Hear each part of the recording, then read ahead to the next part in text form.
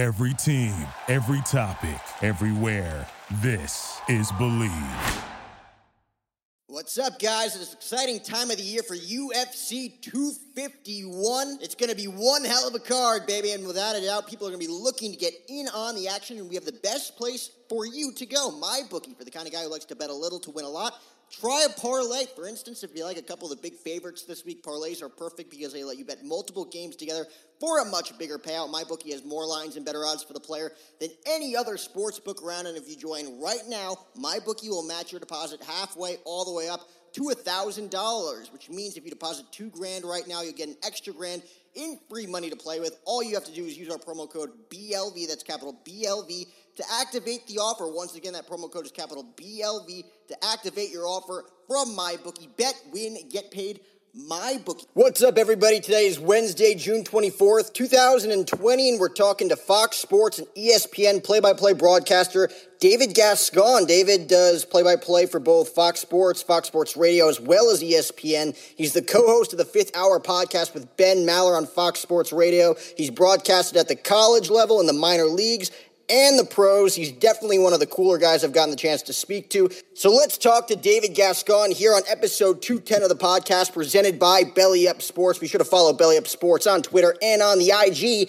at, you guessed it, Belly Up Sports. And if you're into banging weights, eating steaks, and sleeping aids, head on over to MeccaNutritionStore.com right now by using the promo code OSHOW20. That's capital OSHOW20 for $20 off your next order. Remember, swell's the goal, size is the prize. David Gascon on the podcast right now.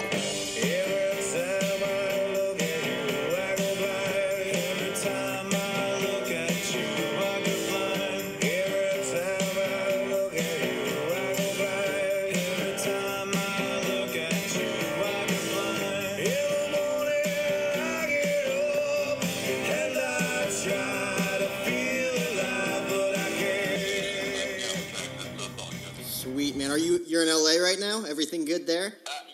Yeah, I mean, I guess relatively speaking, they're doing some pieces right now in features on Santa Monica. Santa Monica's been hit pretty bad by rioters and looters and whatnot. So a little bit of an uncomfortable feeling with a bunch of the people in that area. But yeah, it's a trying time, wild times. Where are you at?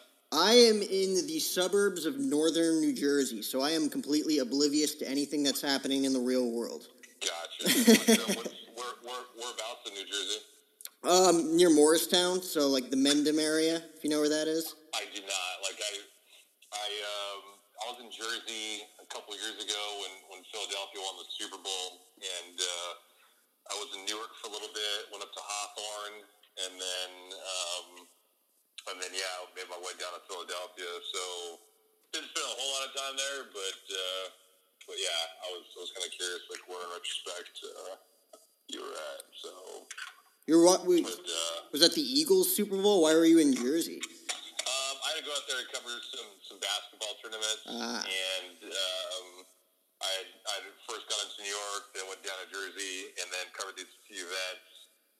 It was like 4 events in 5 days, so I was out there, and then after I was done with that, then it was on the Saturday, and then we went down to Philadelphia to go, basically go see the town, go visit. It was my first time there, so I took a train down, and had a great time in Philadelphia, so it was great. I mean, I was only an hour and 10 minutes on a train down to Philly, so we were like, screw it, let's do it. It was cheap, and we did that, and partied our butts off, and so, I like that area just in terms of the way that transportation is able to get you from Boston to New York down to Philly and DC and all that stuff relatively quick. So that's the one thing obviously we don't get here in Los Angeles. Everything's by car and everything's stuck in traffic, so drastically different. I lived in a town, I think it was La Mirada, next to Whittier, kind of near and I honestly, it was 2 summers ago, I loved living out there. I prefer it out there. I guess it's just me growing up here and then you growing up there.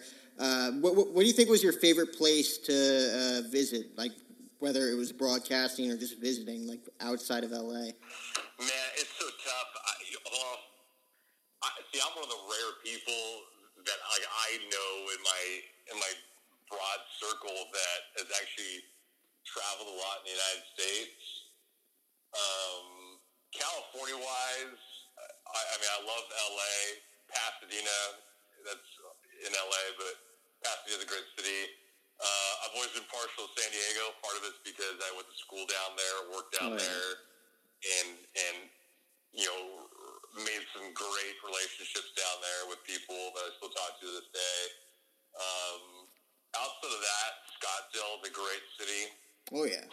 Being a baseball guy, I would go out there with a couple buddies, like 3 or 4 of us would go out and we'd go to Scottsdale for spring training. So we'd go out there in March. We'd go from Tempe to Scottsdale to Phoenix, and we just bounce around, like watch the Dodgers, the Cubs, San Francisco Giants, Diamondbacks, and Rockies. So we'd be there. I like Philadelphia. I only spent a day or 2 there. That was fun. I went to school in Boston. That is a wonderful city. Oh, yeah. St. Petersburg down in Tampa Bay, Florida. That's a chill spot. I love Denver. I'm a huge Broncos fan, so growing up as a kid, I always wanted to play for the Denver Broncos, so I've been out there. Las Vegas in the early 2000s was great. I don't know. It's a tough question. There's all kinds of different things about so many cities. Kansas City, the barbecue out there is great. Football is a spectacle. So, yeah, it's tough, man. It's a tough question because I truly do love a lot of the different elements of this country that offer so many things to any individual that goes traveling in and out. I will say that I haven't been to Kentucky yet, so I haven't had the opportunity to visit any racetracks or go to any distilleries, for bourbon and whatnot. But I do want to do that. That's a bucket list thing I want to do. I haven't been to Daytona yet. I haven't been to the Indianapolis 500 yet. So those are a couple things on the sports docket I definitely need to do as well. Oh, yeah, absolutely. I mean, me growing up in Jersey, I got family in Boston, New York, D.C. I go to school in Phoenix at Grand Canyon University. You covered the UCLA, or not UCLA, UC Riverside athletics. Did you ever get a chance to hit up Grand Canyon University while you were in Phoenix? So I covered Grand Canyon, but that was when they played CBU, Cal Baptist University. Right, yeah. So I covered them when they came out, but no, I haven't been out to Grand Canyon. It was great to see Thunder Dan Marley take over as head coach when they got to prominence, first off. Yeah. But I haven't been out there. It's so funny, speaking of it, I can't really let it out, but I do like D.C. Washington, D.C. is a really fun city, and it almost reminds me of New York and Las Vegas. When you get into the city, there's just a buzz about it that's so unique. It's a different kind of feel and energy. Oh, yeah. And I'm sure, like you said at the beginning, Santa Monica right now. Santa Monica was always crazy, just bumper-to-bumper traffic. I can only imagine what's going on right now, given everything that's been happening over the past few months. Again, it's like the craziest time I think anybody's ever experienced, who's alive on this planet right now. Are you guys actually working in studio right now, or are you guys still self-quarantined?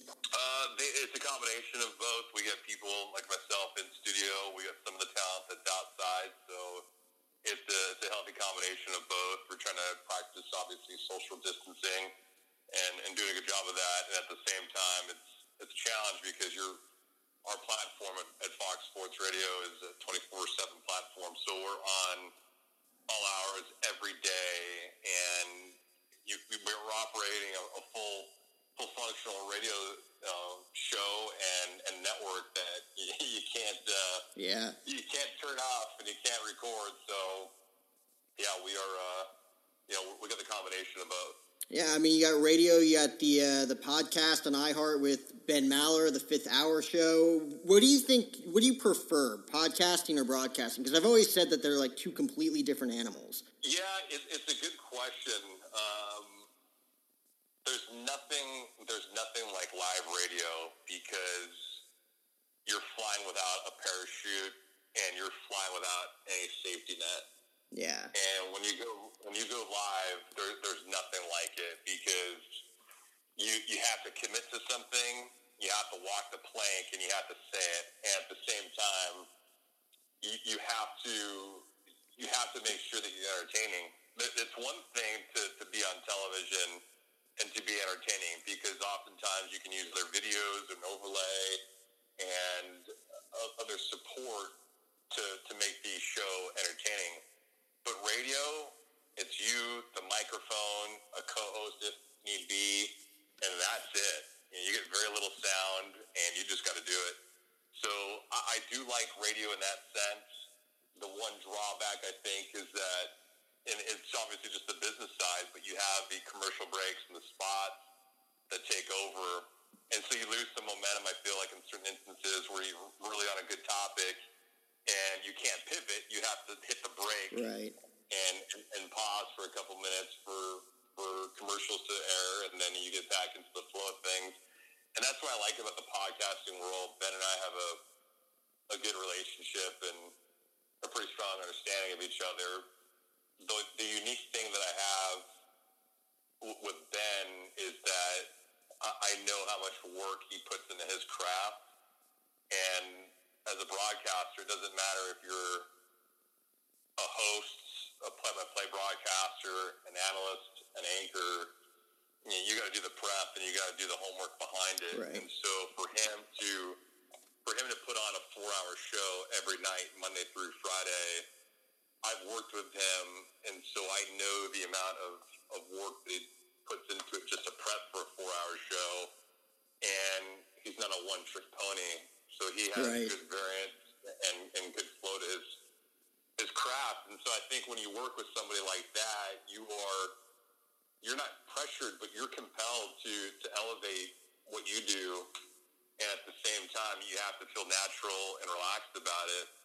But he had allowed me, when I first started with the network, to feel comfortable and to, I don't want to say ease me in, but to hit me with a bat, like, yeah, hey, you can't be soft with this, because neither myself or the listeners that listen to my show are going to go easy on you. So yeah, you better get in or get the hell out. So doing the podcast is great because we can go long form. We can talk about whatever we want. And then on top of that, Ben and myself aren't just sports guys. We have other interests. We do other things. But we also like other stories that are out there that maybe are too taboo for a radio show on sports, and even on a news talk show. And we cover that. We cover that at really good length because, let's face it, there's color, there's entertainment, there's hilarity involved in all of it. And more often than not, people are quite honestly afraid to even go towards some of the subjects that we touch up on. Oh, yeah. So we try to cover the entire canvas of that. And the podcasting world allows you to do that. And we do it quite well. And I think on top of that, we can get and bring in any guest that we want and talk about so many other things that are outside the sports scope, because you run into the redundancy at times without asking some of the garden variety questions, and that just becomes so boring and stale after a long period of time, especially if you're an avid sports fan, where you'll hear the same answers and the same quotes and the same coach speak 9 times out of 10. Oh, yeah. Especially right now when you can literally talk about 3 or 4 things. I think that was like the big thing I was going to ask you there when you brought it up. I mean, he's got a show 4 hours a day for 5 days. Like you said, you guys have your own show where you talk about multiple things. Do you guys have to run that by people, producers, or other people before you go on air and talk about it? If you are talking about certain things, whether it's, films or music or other interests that you might have that aren't sports? So Ben and I produce our own shows. Okay. So we don't do that. What we do like to do for the sake of content is we'll never elaborate on the subject. So, like, let's just say, for example, you and I are talking about, let's say you and I are talking about steroids, and we're talking about McGuire and Sosa, and I pull a story that actually has inside information on who is injecting, right, Sammy Sosa on steroids, I would only mention to you, let's talk about steroids and Sammy Sosa and Mark McGuire. But after that, I wouldn't go deep into anything else. And the reason why is because you want to keep the conversation that you'd have on air organic. You don't want to have anything that is pre-planned, pre-programmed, because you start thinking about what you're going to say once the show comes, and you lose all organic effect of the entertainment aspect of it. Right. So to answer your question, no, we don't bounce anything off of other people. We communicate before we go on the air. But outside of that, we have free reign from our bosses to say and do what we want. And that's one of the benefits of where we work, is we're not compelled to stick to a single script, and we're not obligated to stay in one lane. We can veer off in the slow lane, we can veer off in the carpool lane, and we can go as hard as we want, as long as it's not obviously inflammatory or completely insensitive or just raw and raunchy that someone would turn us away. Have you ever suggested something to him, or vice versa, him to you, that you both kind of or one or the other disagreed on? Just like, no, there's no way we could talk about that on the air. No. I like to throw a lot of different ideas at Ben, and part of it's just because his social life is drastically different from mine, given the fact that when his show ends, it's usually at 3 a.m. Pacific, but the guy doesn't go to bed till like 6 or 7 o'clock in the morning. So his body clock is different than mine, where I'm waking up at 7 or 8 in the morning. He's going to bed at that time, but I see some of the news early in the day that he doesn't. But I like to pound him with ideas, because something will stick, and even if it doesn't, at least it gets his mind working. I think the only thing that we don't agree on is that I try to watch a lot of TV shows, a lot of movies, and push him that way. And he's not a movie or TV show kind of guy. He likes documentaries, and so we'll discuss documentaries that are on right now or that have come on in the past, and we'll elaborate on those. But outside of that, no, we have. I know him, and he knows me. Yeah.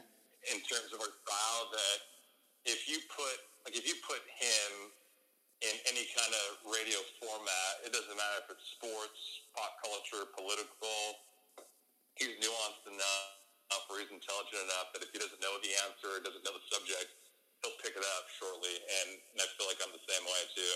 Wow, I mean, that's great to have chemistry. And just to completely kind of switch lanes here, again, aspiring sports broadcaster. Why sports broadcasting for you? Because I know, like, your story going from on the field, being an athlete, to in the booth, and even doing some work in sales. How did all of that culminate for you? Well, I envy those like yourself that are doing it now, because I didn't do it now. My light came on. They always said the light goes on for everybody at different times, and my light didn't go on until I had some life-changing experiences. And so when I was in high school, I had thought of myself as a guy that wanted to play at the Division I level in football or baseball. And I went to an extremely small high school, was not recruited out of high school because we didn't have the technology then to market. Most kids now in high school can have games that are showcased on Time Warner or Spectrum Sportsnet or Fox or ESPN. I didn't have that luxury, so although I felt I was a big fish in a small pond, I was obligated to go to a junior college to play football and continue my career. And I had the aspiration of, I thought confidently I was good enough to play D1 major college football. And if I got lucky and I stayed healthy, I can get to the NFL. Like, I just had that in my mind. I had that in my heart. Yeah. And that's what I wanted to do. And I tore my rotator cuff the second time in a 3-year span. And the last time was against UCLA in a scrimmage. And that ended my playing career. And I was, a couple years away from graduating. And I just thought, what am I going to do now? Sports is in my life. And how do I turn that thing off? And it was really hard for me. It was hard for me to get away from not competing, because I love to compete. Yeah. I love to push, and I love to work out and those things. I love the camaraderie, but I couldn't do that. And so I needed an escape. And I always, I liked the elements of broadcasting, and I like to talk, and I like to tell stories, and I like to socialize. And I thought, why not be a sportscaster? I love Vince Scully and Bob Miller and Chick Hearn and Dick Enberg and all these guys. Why don't I kind of echo that and follow that path? Well, that was all fine and dandy until I found out how much starting off in sportscasting and how much you make. Oh, yeah. And at that time, I was working in sales. I was working for a health club back in the day called Valley Total Fitness, and I was making pretty decent money. So you add that on top of living in San Diego and being around, good-looking women and having a social life, making good money. I thought, well, why would I want to go and work in Montana making $20,000 or $30,000 a year when I can make a lot of money and live a quality life and work in real estate and not have to do that? And the years went on, and I just found out the hard way that money wasn't the driving force for me. Mm-hmm. It never was, but the comfort of the money was great. Right. And I thought, I hit a time in my life where a longtime girlfriend of mine that I probably should have married, that didn't happen. Got laid off from a job, and then got turned away from buying a house, and all that stuff came at one time. And so I thought I need to do what I wanted to do ultimately. And so I went to grad school, and I got in and got out in 11 months. And from there, it's been a hustle ever since. I mean, I guess everything happens for a reason. I mean, how difficult was it kind of building your craft as a play-by-play guy? I mean, obviously everybody's still evolving even today. I'm sure you're still evolving your voice today. But how quickly or efficiently were you able to work on your craft as a broadcaster? Well, part of it's easy and part of it's hard. The easy part is that I grew up in a city where I had 3 Hall of Fame broadcasters. So while they didn't teach you this in school, I had Vince Scully on my TV all the time. I had Bob Miller on TV all the time. I had Chick Hearn on my television all the time, and guys like Dick Enberg and Bob Costas and Al Michaels. So I was able to listen and watch these guys all the time. The application of the craft is different because you want to know how they get to where they're at and also how they can perform at such a high level, and that means spot charts and spotters and color commentators and things of that nature. I was naked going into the industry. I didn't know how to do any of that stuff. Yeah. I didn't know how to, operate, going in and going out. My stand-ups were terrible. My voice inflection was suspect. And although I feel like I have a powerful voice, how to craft all that and to speak in such an eloquent and measured tone, it can be challenging, especially when you go from radio to TV or TV to radio, because there's obviously different speeds and different ways that you're calling a game. So on top of all that, it's a point where do you start and how do you get in? And so I found a way to get in as a technical director and as a board op in San Diego at iHeartMedia in San Diego for the San Diego Chargers flagship station at the time. And you're just hoping for a break. And so at that time, I was in the building every day for hours and hours and hours. And it's a challenge, too, because don't forget, while you're trying to work on your craft, you're also trying to take someone else's job. Oh, yeah. And so people are obviously cognizant of that. And there's a lot of times people don't want to help you. People don't want to help you because if you succeed, they could be on the out. Or if you succeed, there could be a jealousy component in that.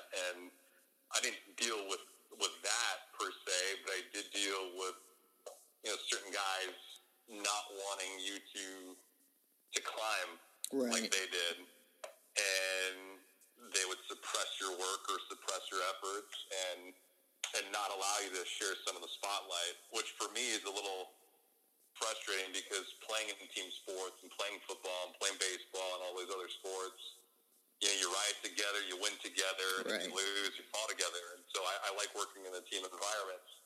So those things that came together, they do come. And I've bounced around a couple different networks, some stations as well, and I have the luxury of working in sales, so I knew exactly how to take rejection. People saying no, or people saying that they love your work and then just ghosting you, or people just not responding to any kind of inquiry. And at the same time, I've kind of kept my head down and listened. I've done a lot of air checks. I've listened to myself on the air, and I send my stuff out to people for evaluation because, you know, you're going to have friends and family that say they love your work, but they're not the ones writing the checks. Exactly. They're not the ones hiring you. So I needed critical feedback, and the fact that I can take the feedback and not complain about it or not get down about it is a luxury that not a lot of people have, or they haven't developed yet, because it's a numbers game. You need one, but you need to go through 100 people to potentially get that one. Yeah. Do you have any big, like your biggest mentors in broadcasting? Like you mentioned the Vince Scullys and the Bob Millers of the world growing up listening to broadcasters, but now that you're in the business, do you have any big mentors that give you a hand, like you just said?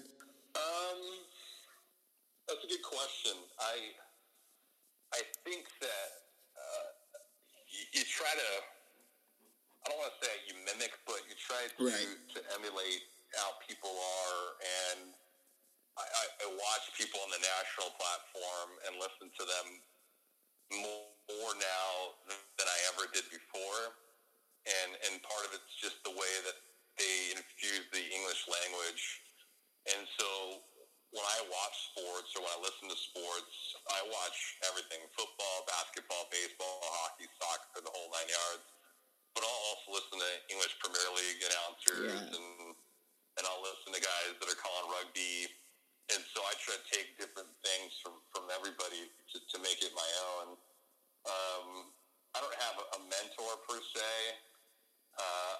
I'd love to have one, but you know, in this game with where I'm at, the stage that I'm at, I feel like you're hunting for your own food, and so you like to have that. But I feel like people that are young and starting off, they can get that pretty easy because you got to learn the basics first before you get to the deep end of the pool. And I feel like I'm in the middle portion of the pool right now, so I'm really hunting with the sharks. Yeah. And like I said before, you're competing with these other people, so it's almost like an actor that's trying to get that big box office picture. It's not to say that I'm anything like that, but you get the DiCaprios, the Tom Cruises, and the Brad Pitts of the world, and they're all pitted together. Well, I'm trying to get a seat at that table, right. So I'm trying to be the best me that I can be, at the same time also be as considerate as possible and trying to make that approach. Well, on the topic of that, you mentioned that a few times where it's, again, you're not an athlete, you're not on a team where everybody has each other's back, you're vying for each other's jobs. Have you ever seen that up close and personal? Someone like, I don't want to say sabotaging one another, but like a situation where it seemed that way? You see it a little bit. Yeah. I've been fortunate to not. I've been fortunate not to experience that firsthand, and part of the reason why is I just believe in the relationships that I've developed and the communication that I've had, and I think the way that I got into the industry, working as a producer and a board op, you learn who treats you right, who treats you wrong when you're at the bottom of the food chain. And I always made it a promise that if I ever got on air, I would never treat someone that's behind the scenes in a negative light, because those people have the ability to make you look good or sound good, and they have the ability to make you look bad and sound ugly. Oh, yeah. And you owe it to yourself to rise above everything else. And so you don't ever forget that whatever is happening behind the scenes while you're on air, you can't let that affect you, because at the end of the day, your picture, your voice, and your image is a part of that package. And so nobody will ever know who was behind the scenes, but they will make sure that they don't forget who you were, calling the game, calling the event, whatever it may be. So I've been fortunate. I've heard some wild stories, and I've seen from afar people, you know, not putting their best foot forward for whatever reason that may be, but keep in mind everyone's on a different path in terms of where they're at structurally too. So if you don't look at this as a passion project, or if you don't look at this like it's your last game calling it, you might act a little bit differently. Or if you don't like the person you're working with, you might be off per se. You might be off for a night or two and not want to mix it up. So it's unfortunate, but I think that the industry is so small that if you try to be like that on the regular, you'll get outed quick. Yeah. And you'll find yourself without a job rather fast. Have you worked with difficult producers or directors throughout your time in broadcasting? Like, was there ever a time where maybe the expectation level was a little bit higher with this guy as opposed to that guy? I've worked with, I don't want to say difficult. I can say some that maybe aren't as communicative, or some that are new.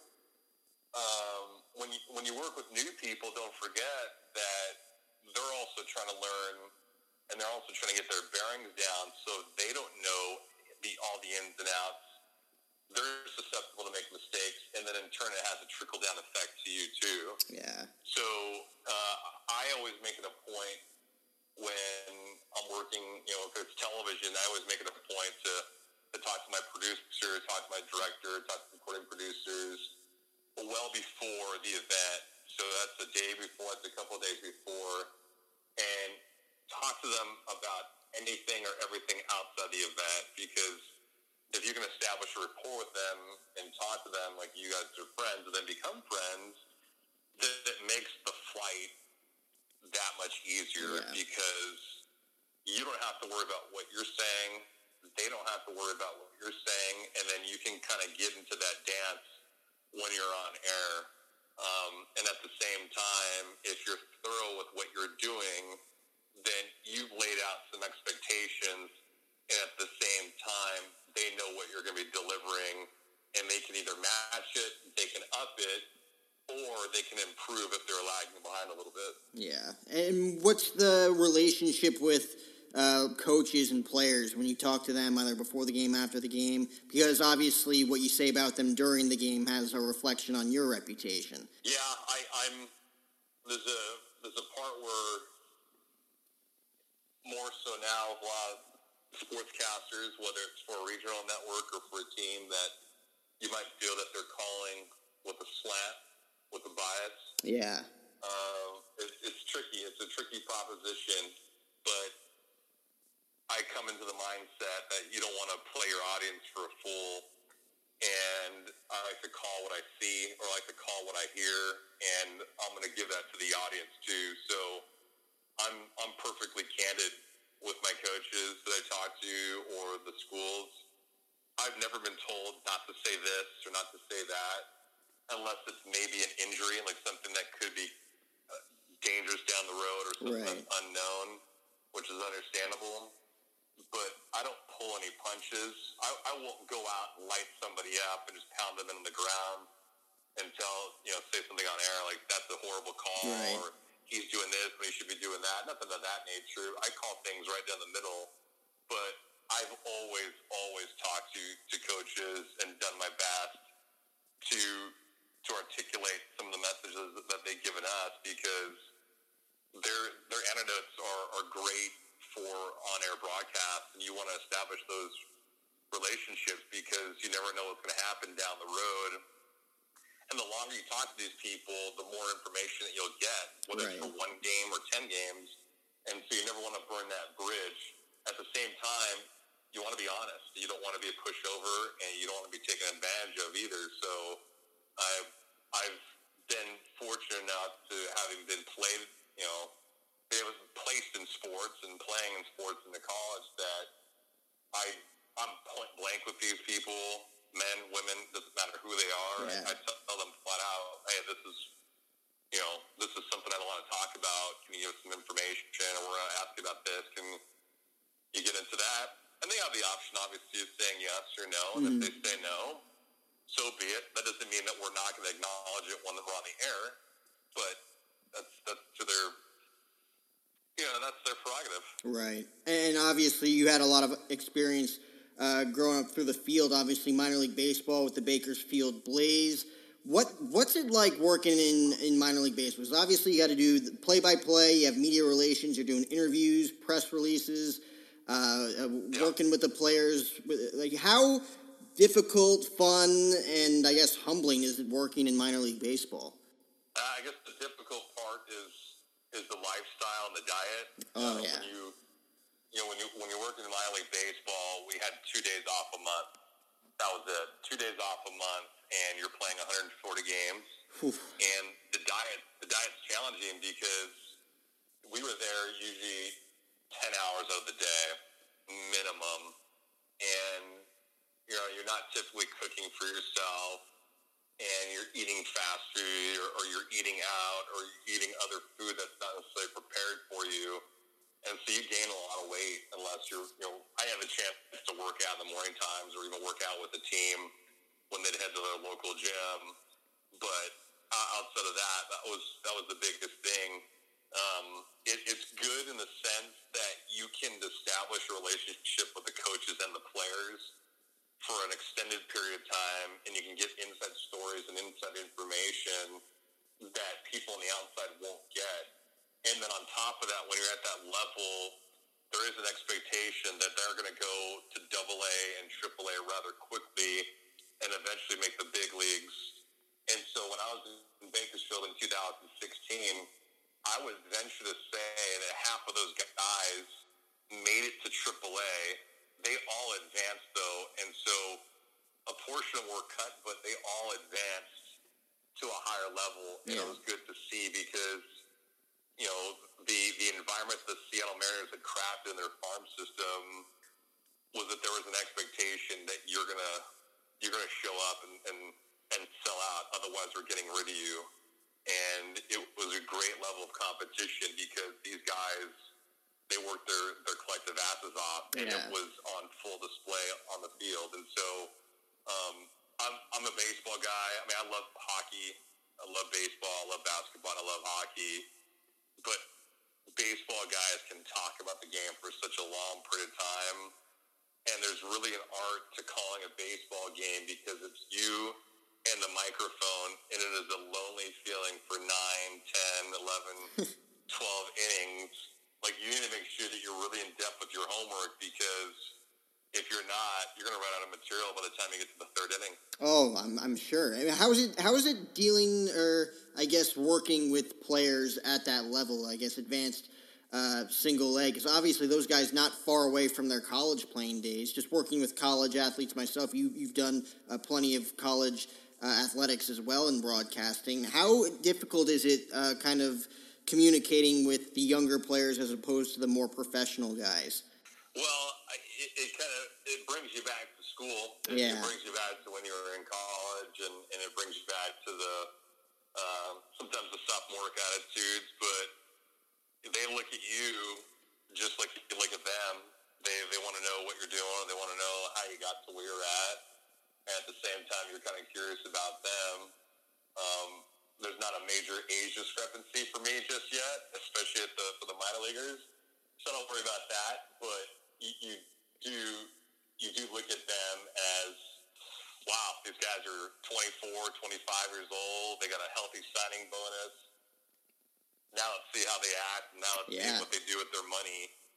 And you're just curious because you only hope for the best for them, because once you get a shot like this, you get drafted, you get those signing bonuses. Now you know you're on the clock, and then you're a paid employee. And you know you're one injury and one call-up away from getting to the show. And a lot of these guys can sense it. And what's your take on the whole baseball situation right now? It seems like they're playing, then they're not playing. I really don't trust anything I see in the media anymore with baseball. What's your whole take on the whole MLB situation? Well, it's unfortunate, and one of the reasons it's unfortunate is because they're playing ball in Korea. So you have what's going on in Korea. These guys are playing baseball, and there's social distancing going on. You talk about the game itself. You're up 90 feet up the third and first base lines. There's your distance right there. And, from mound to home plate, like, what are you talking about here? So there's a great deal of distance. And whenever you don't know the answer is always money. Oh, yeah. And that's what it comes down to for the owners. That's what it comes down to for the players. The disheartening thing about all this is that it's happening not in a year that these players are striking, but it's happening in a year where there's a pandemic and a major downturn. So we have over 40 million Americans that are without jobs, being displaced and laid off and terminated. And you have billionaires and millionaires fighting over large sums of cash. And it has a trickle-down effect because the farm systems now have been decimated. Yeah. And then on top of that, you're looking at local cities, small and big, and major markets that carry television packages for MLB that are displacing employees because that was the bulk of their inventory for the year. So you have these producers, these directors, these PAs, these editors that can't work because there's no games being played. So it really hurts everybody around, and it's unfortunate. And you want to be as proactive as possible, but now we're talking about something that the thought was there in January and February. It was accelerated in March. And now as we creep closer towards July, they haven't come to an agreement. This comes down to leadership on both ends, Rob Manfred and Tony Clark. Yeah. And you hope that both of them they say shut up and sign on the dotted line and let's agree to it, and they have it. Would I be sad if there's no season? Absolutely. Would I be shocked if there's no season? Absolutely not. Yeah. You think about the way that the negotiations have gone back and forth. Players say they're ready, but they're not really. And then on top of that, they need 3 weeks of spring training before they get their sea legs underneath them. So yeah. We'll find out. I mean, it's a tricky situation because the CBA is coming to an end after the 2021 season. I mean, it seems like that there could be a chance, I don't want to say it and jinx it, but there could be a chance that we could see another strike after the 2021 season if things keep going the way they are. Well, the other thing, too, is that the news that had broke last week about the union getting together and them talking about what was going on is after Turner Sports and Major League Baseball struck a deal for an extension of an agreement that would pay them, I believe it was $480 million a year. Yeah. And so it was a bump in revenue on television rights. And so that's a deal that would take them through 2028. It's $1 billion deal that they're getting, and still no ball. I know.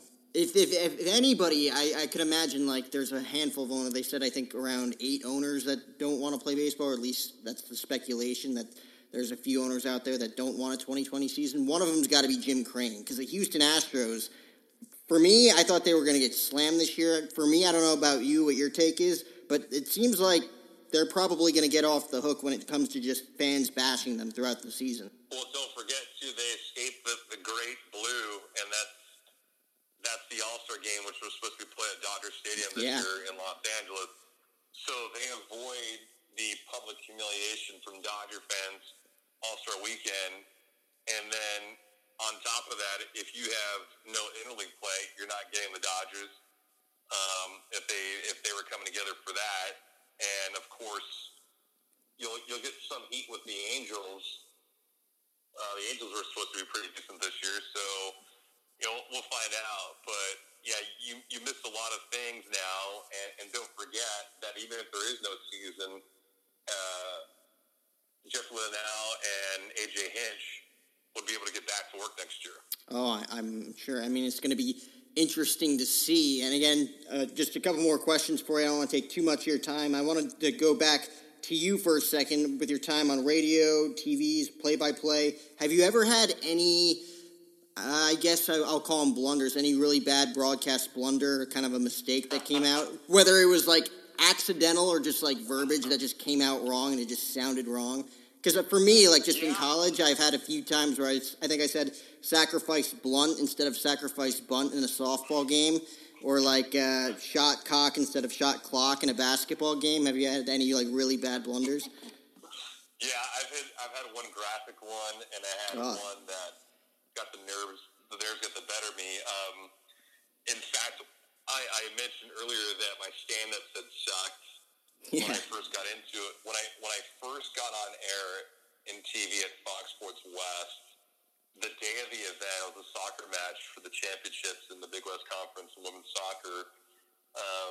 The television strike that we were operating on had crashed, and so we had no video replay, we had no graphics, and we had nothing that would allow us to do what they call like a tape to record open. And so I had to go live on the open, and I was really nervous because at that point I'd never gone live on an open before. Everything was taped out, live to tape. And on top of that, we're doing the game at Cal State Fullerton, so where we broadcasted from the press box was different. We had to go all the way down these big flights of stairs down to the field to do our open. So I had to race down to the field to do the open with my color commentator. One take only without tripping over myself. And we had never worked together. And I sort of stuck the landing. Like it wasn't the cleanest open, but it was good enough. And then I had to race up within 60 seconds to go upstairs and get back on the air and then introduce the starting lineup. So I did that while I was breathing hard, but I had to go back down the field for half, and I was interviewing the commissioner of the conference. And when we were trying to wrap up the interview, my producer was talking into my ear on the IFB, and she was telling me to lock out, close out, and go to commercial break. And I didn't know if it was hard timed or not. So I rushed my exit with the interview with him as soon as he had mentioned, or as soon as he had said something to answer one question. I told him thank you for his time, and I put the microphone to his face so he can say thank you or whatever. And as he was saying thank you and he was continuing, I pulled the microphone away and just turned away, and I said, all right, guys, let's throw it to break, as he was still talking to me. So I cut him off pretty bad, and it was pretty embarrassing. Nobody said anything to me, but I felt embarrassed. And then another time, I remember I was doing an opening kickoff for the third quarter of a game, and I mixed kicker and punter. So I went a little graphic with my language, and you spell something out, and it was not good. I was a little embarrassed by that. Now, that was digitally, so it wasn't on live TV. Okay. So I had the producers edit it out after when it made the live TV. But yeah, those are two things that I was really, really, really embarrassed. Was that one expletive, I guess I'll call it, was that just like in the moment, in the spirit, it just came out and you're just like, oh crap?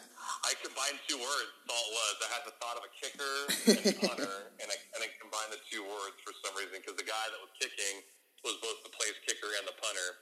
So for some reason I got logged up and combined two words, and yeah, I'm doing the math in my head right now. I think I got it. Yeah, if anyone wants to be walked through it, I guess you could say, like they say, it's considered "see you next Tuesday." See you next Tuesday. It's the abbreviation of that. It was not one of my finer moments. I was embarrassed, and oddly enough, I think only one other person caught it, but I sure did, because I was the guilty party. Hey, you're still here, though. You're still here. Last question for you before I let you go. For you moving forward in broadcasting, in radio, whichever network it's for, what do you think your biggest goal is moving forward? Well, I have two goals. I guess a passionate goal of mine is to call an Olympic event. I don't care if it's Winter or Summer Olympics.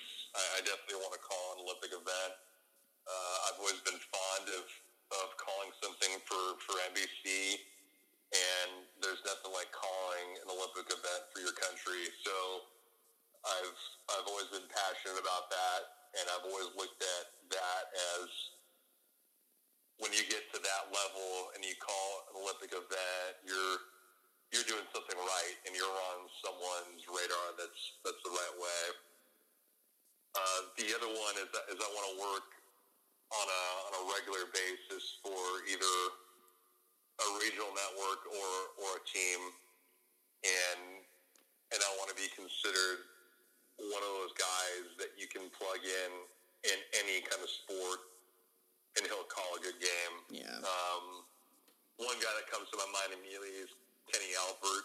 Kenny Albert does football, baseball, basketball, hockey, boxing, and he is always working, and he's always hustling, and that's the guy I'd like to emulate, because there's a lot of people that can do football, there's a lot of people that can do basketball, but there's not a lot of people that can do hockey, baseball, basketball effectively, and I believe that I can, and I have in the past. It's just about doing it for a major network on the regular, no matter where I'm at. And like by major network, do you mean like ESPN, Fox Sports, or like a team network, like a specific team that you'd want to broadcast for? Well, if you're crossing over from sport to sport, yeah, I think it'd be for a major network. So ESPN, CBS, Fox, NBC, all of those. You get plenty of people that cross over in the networks, of course, TNT or TBS. I grew up here in LA, so I supported all the local teams except for football. I was a huge Broncos fan. I guess if there was just some kind of dream, I know the networks call those games, but if I was able to call a Denver Broncos game on radio, that would be awesome. That'd be quite a treat. Now, were the Rams around when you were growing up, or were they already in St. Louis at that point? Or you just didn't like the Rams? No, they were around. Raiders and Rams were around, but I grew up as a Denver Broncos fan. It was pretty funny. I had in fourth grade when I started liking sports. My teacher at the time assigned all of us in this class a book report that was due the next Monday. This was on a Friday. And obviously none of us wanted to participate in it. And she says, okay, I'll tell you kids what. If you pick the winner of the Super Bowl on Monday, you don't have to do the book report. So we all went one by one picking the winner of the Super Bowl. And every single person in the class picked the same team. So I wanted to be different. I was like, screw it. I'm going to be the smartest guy in this class. I'm going to go the other way. I'm going to pick Denver. Well, it was the Super Bowl that Denver played San Francisco and got blown out 55-10. And so I was the only idiot in class that had to do this book report. So I thought, you know what? I stuck with them when things went bad for me. I'm going to stick with them throughout. And I was a huge John Elway fan growing up too. So that's why I was a Broncos fan. You can't go wrong with him. I mean, I'm a Cowboys fan. I grew up in Jersey. Everybody in my family is Giants fans. It was like a Giants-Cowboys game. One of the first few years in the new AT&T Stadium, and I don't know. I was fighting with someone in my family, and the Cowboys won on a game-winning field goal. Everyone was angry, and that's when I started watching football. So I was just like, you know what? I'm a Cowboys fan, and I've been a Cowboys fan ever since. Well, yeah, there you go. I gotta stick to your guns, man. Well, David, thanks so much for taking time out of your night to talk to me. I always say that these are going to be like 20 minutes, and then I always go over like 50. So thanks for hanging in there with me, and again, enjoy the rest of your night, man. Yeah, you too, Jack. Have a good one. Thanks. I'm so bummed. I forgot to get my girl tickets for the show tomorrow, and now it's sold out. It's her freaking birthday. Oh, dude. She's probably going to break up with you. She's definitely going to break up with me. Should've used TickPick. Wait, what'd you say? TickPick. Look. Whoa. What? There are no hidden fees. What do you guys think I said? Oh, TickPick. I thought you said it. TickPick. No hidden fees. Download today.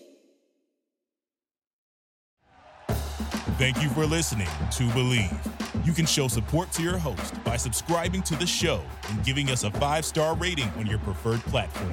Check us out at Believe.com and search for BLEAV on YouTube.